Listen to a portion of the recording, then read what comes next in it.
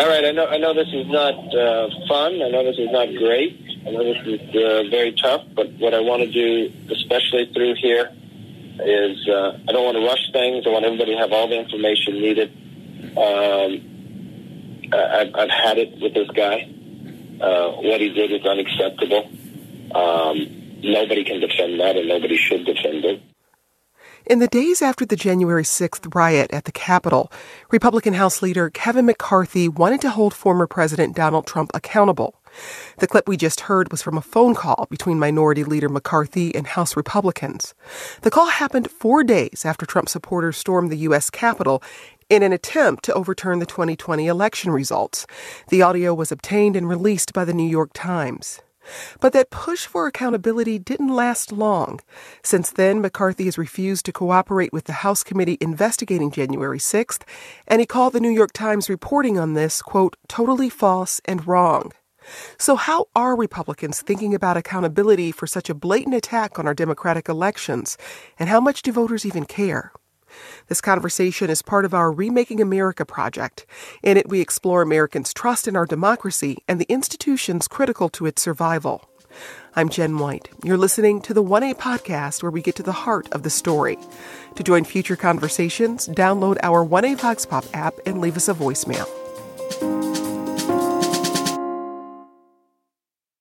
This message comes from NPR sponsor BetterHelp. Stress shows up in all kinds of ways. In a world that's telling you to do more, sleep less, and grind all the time, here's your reminder to take care of yourself, do less, and maybe try some therapy. BetterHelp is committed to helping you in times of stress with customized online therapy. Get 10% off your first month at BetterHelp.com/1A and see if it helps life feel a little bit easier. We're discussing the recently released private recordings of House Minority Leader Kevin McCarthy in the aftermath of the Capitol riot. Joining us now is the New York Times' Jonathan Martin. He's one of the reporters behind the McCarthy tapes. He's also the co-author of the new book, This Will Not Pass: Trump, Biden, and the Battle for America's Future. Jonathan, welcome. Thanks for having me. Also with us is Doug Heye. He's a Republican strategist who was formerly the communications director of the Republican National Committee. He also was deputy chief of staff for former House Majority Leader Eric Cantor. Doug, welcome to the program. It's good to be with you. Thank you. So, Jonathan, that phone call happened after the attack on the Capitol. It was also after McCarthy and 146 other congressional Republicans voted not to certify the election in Arizona or Pennsylvania. Give us some more context for the recording we just heard. Sure. Well, this is part of a new book that's just out this week that my colleague Alex Burns and I wrote, This Will Not Pass. And it's an account of the last 2 years of American politics, but I think will be one of the most important historical moments in the history of a country. And it's so important, I think, because this was a moment in which our democratic system was and is tested in a way that we have not seen in years before. We've always taken a peaceful transfer of power for granted in America. Elections could be hard fought, they could be nasty, negative, divisive, but ultimately on January 20th, a new president was sworn in and there was not bloodshed. That's what happened somewhere else. That was for other countries. And here, this time, in this place, it happened in America and it happened in the U.S. Capitol. And that's why it's so important. And in the context of that call that you aired is the Republican Party, which has stood foursquare behind Donald Trump for 4 years, enabling his norm-breaking, his incendiary, would-be sort of authoritarian conduct, is now reckoning with the fact that he's gone too far in their eyes at last. And what do we do? How do we address what is clearly a political challenge for us in the Republican Party? And also, in that moment, McCarthy's thinking about the possibility of more political violence. So it's really a window into their thinking in those hours and days after January 6th, when at least then the Republican leadership in Congress was thinking about making a break from Trump. When you first heard these tapes, Jonathan, how did you know you had something important? I've been in journalism for 15 years, and you kind of know it when you see it or you hear it. And obviously, when you have the House Minority Leader who has been perhaps the most obedient supporter of President Trump on Capitol Hill, saying, I'm sick of this guy, and what he did is atrocious and totally wrong, and then musing about asking him to resign, wondering about the 25th Amendment, does that work fast enough?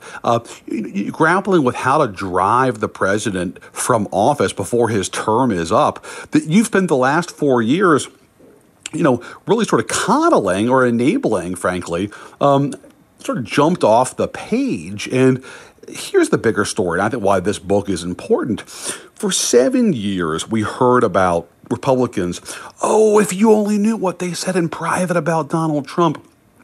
They're so tough on him. They all hate him. We heard that conversation so much. In this book, what we do is we illuminate that massive gulf between the public and the private comments of Republican leaders about Donald Trump. Here's what they actually say about him and think about him behind closed doors. And I think that's an important public service. Well, we did invite Kevin McCarthy to join our conversation today. His office did not respond. Let's listen to a little more tape of House Minority Leader Kevin McCarthy. This is from a private meeting with other Republicans after January 6th.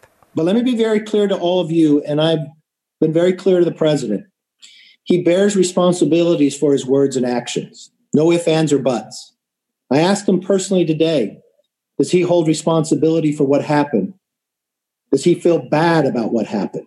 He told me he does have some responsibility for what happened. And he needs to acknowledge that. Now, Jonathan, you said that the public face of Republican support for former President Trump was different from what was happening behind closed doors. How differently were McCarthy and other Republicans speaking publicly? Well, you just heard that tape right there is Kevin McCarthy speaking to the entire House GOP conference. So he's a little more guarded there than he was on the previous clip, which is just he and his fellow House GOP leaders.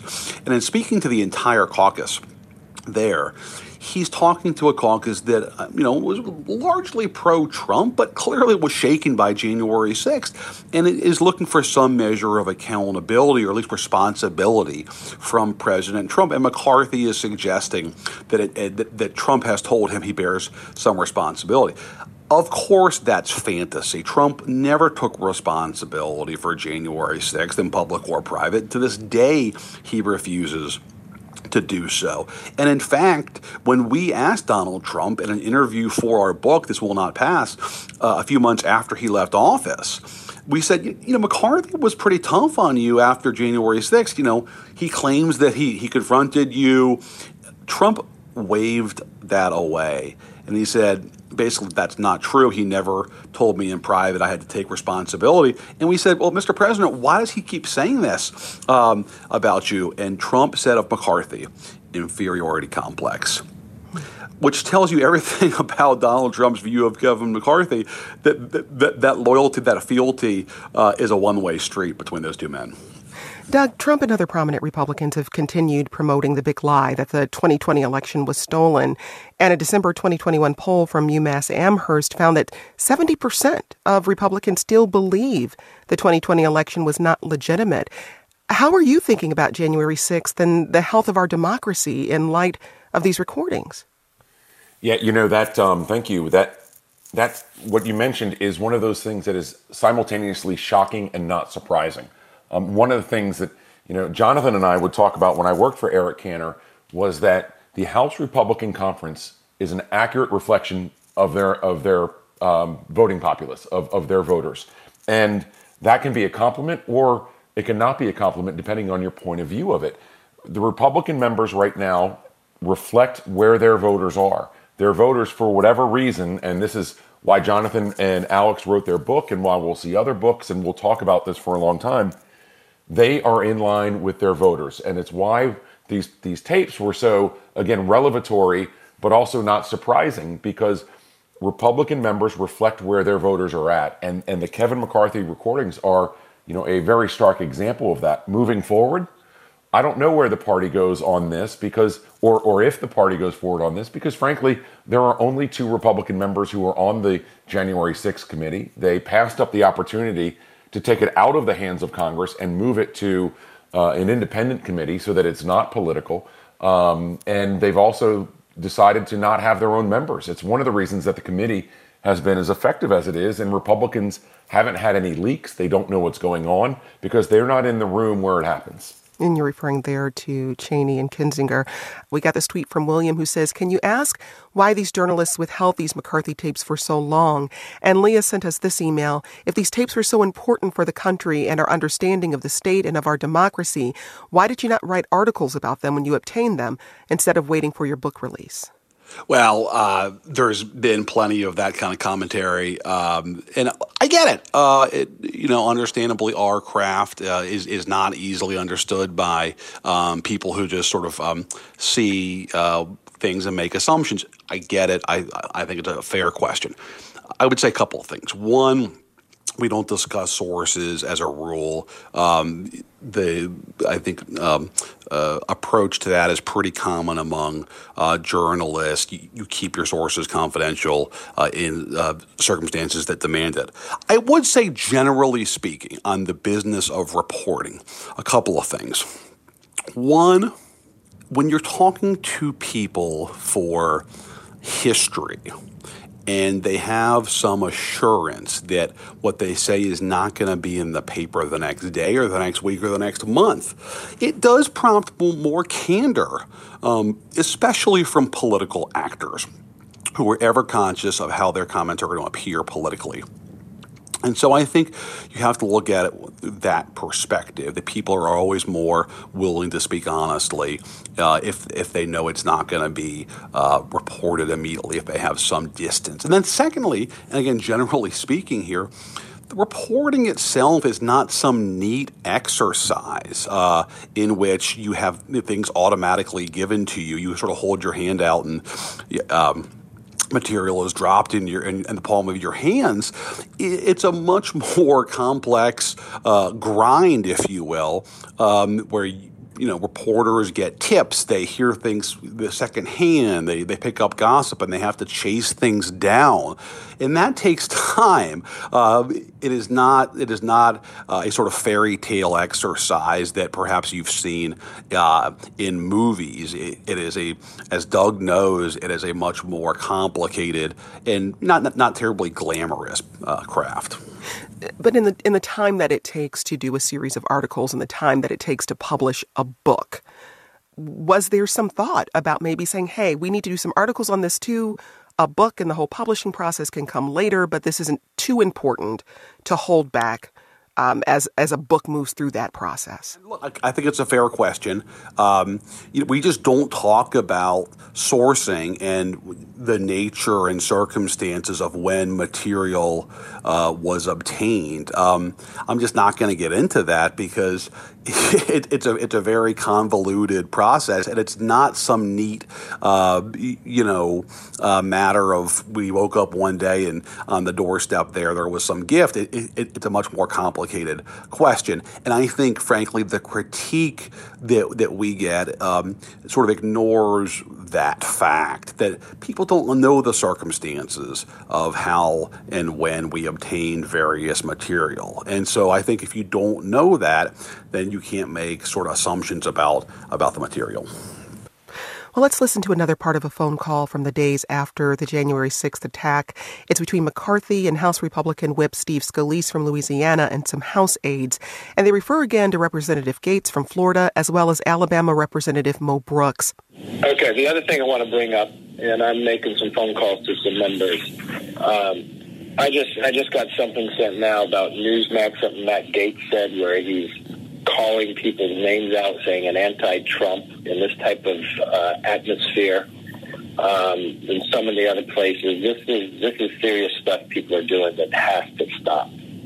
I'll make individual calls. Mo and Louis' comments too. A lot of members have said some real concerning things about. Did they say something today too? Not that Louis was at. Mo was at the rally. We're kicking ass and taking names thing at the Trump rally. These are before they kick that ass. Okay, what did Gaetz say? Gaetz brought up Liz specifically. I just saw that on Twitter. Adam, someone just sent it. Gonzalez just sent it to me, so I'm calling Gates. I'm explaining to him.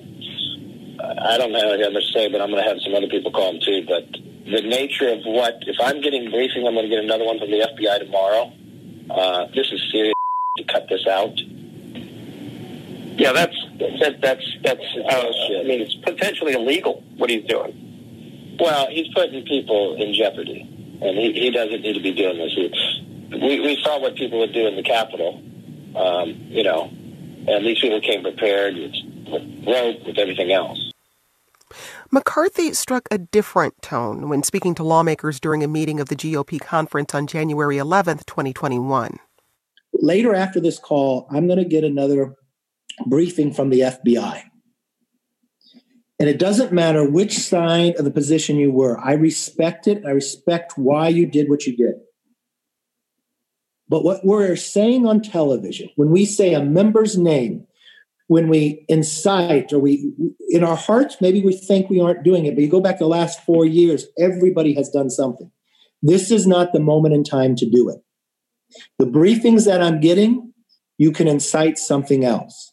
The country is very divided, as we know this. Let's not put any member, I don't care who they are, Republican, Democrat, or any person not even in Congress. Watch our words closely. I get these reports on a weekly basis. I've seen something I haven't seen before. So I'm asking all of you, I've called some of you personally, and I want you to know what I'm hearing. Be careful. I know you want to defend your vote. You want to defend your position. And sometimes we get emotional about that. And part of our defense is that we explain where somebody else was at. That brings damage. Do not raise another member's name on a television, even if they're in a different position or not. Let's respect one another, and you probably won't understand what you're doing. And I'm just warning you right now, don't do it. Don't do it in this time, and let's prepare for the future not to do it as well. Jonathan, briefly, you have hours of recordings. Why did these moments stand out to you? You just really captured an important contrast, which is the Kevin McCarthy speaking to his fellow House GOP leaders, where he's much more confrontational about people like Matt Gaetz, that far-right member of the House from Florida, and then the Kevin McCarthy when he's speaking to the entirety of the House GOP caucus, when, of course, he's more conciliatory and diplomatic. And I think obviously the reason for that is McCarthy's trying to walk this tightrope. He knows he needs the votes of people like Gaetz on the far right sort of lane of his caucus to become speaker next year if they get back to the majority. So he has to be much more of a diplomat when he's talking about taking the temperature down, when he's talking to what he thinks are only the ears of his fellow GOP leaders. He can castigate Gaetz like he did there and suggest he's going to have a conversation with Gaetz and tell him what's what.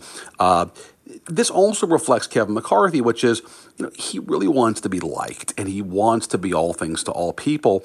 And, obviously that can be difficult when you have to be a leader and make tough decisions and you have to tell people things they don't want to hear. And it's a lot easier for Kevin McCarthy to say in private he's going to confront Donald Trump or Matt Gaetz than it is for Kevin McCarthy to actually do that. Doug, ultimately, how do you see the revelations from these tapes playing into the upcoming midterm elections, if at all?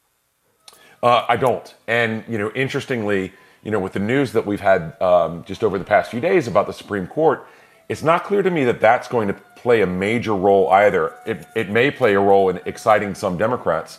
But what we see, and when we see the inflation rising constantly, when we see rising crime, the situation at the border, that seems to be what voters are first and foremost having in their minds and what they're most likely going to react to. We'll continue discussing the fallout from the recordings of House Minority Leader Kevin McCarthy. A reminder to have your questions answered on future topics or just to let us know what you think, tweet us at 1A.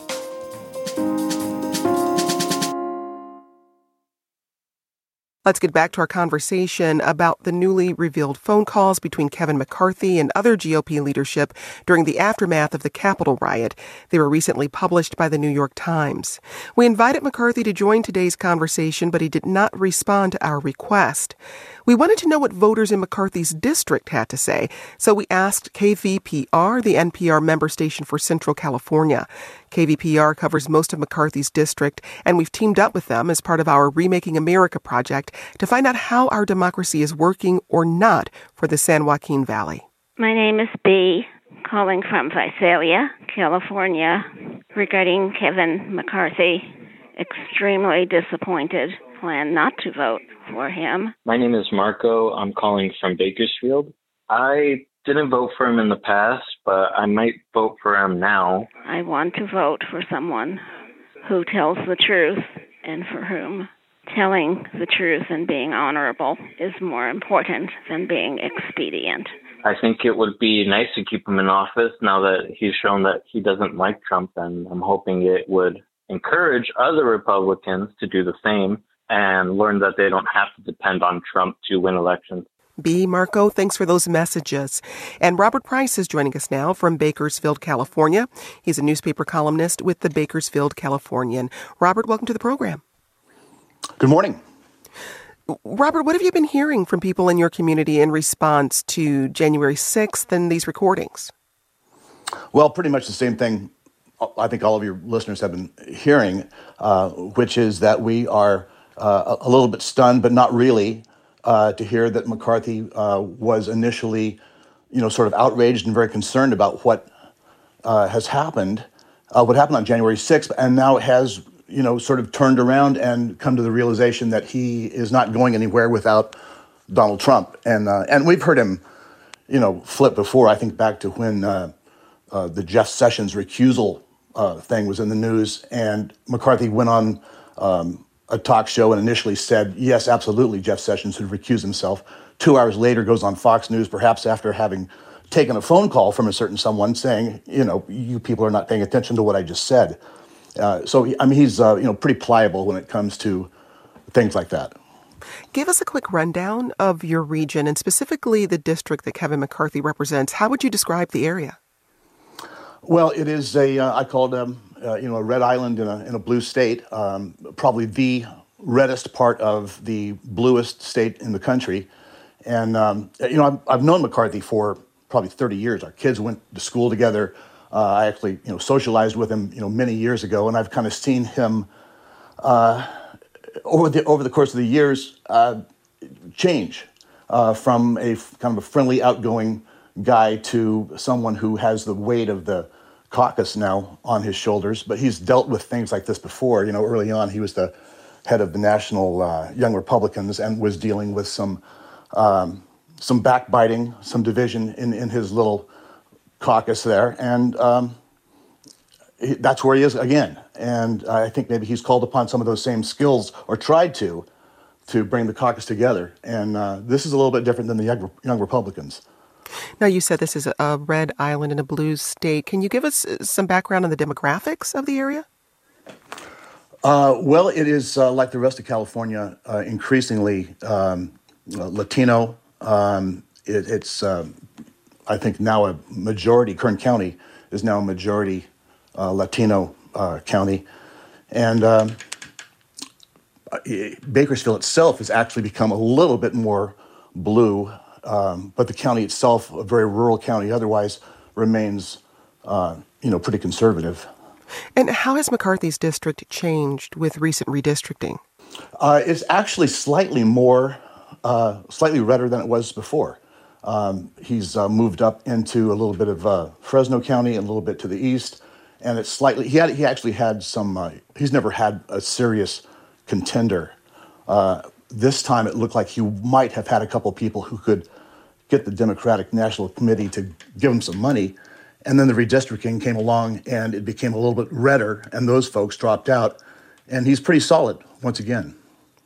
Well, let's play another message from a California voter. This is Jack. I believe very strongly that the only reason Kevin McCarthy backed away from his condemnation of President Trump regarding the 1-6 insurrection was he found out how many of his caucus were actually involved in the plot to change the results of the election. I think every one of those members of Congress who had any role in trying to send fake electors or change vote counts or any of those election integrity measures need to resign or be forced from Congress. And I think there should be a number of them indicted and charged with obstructing a government process.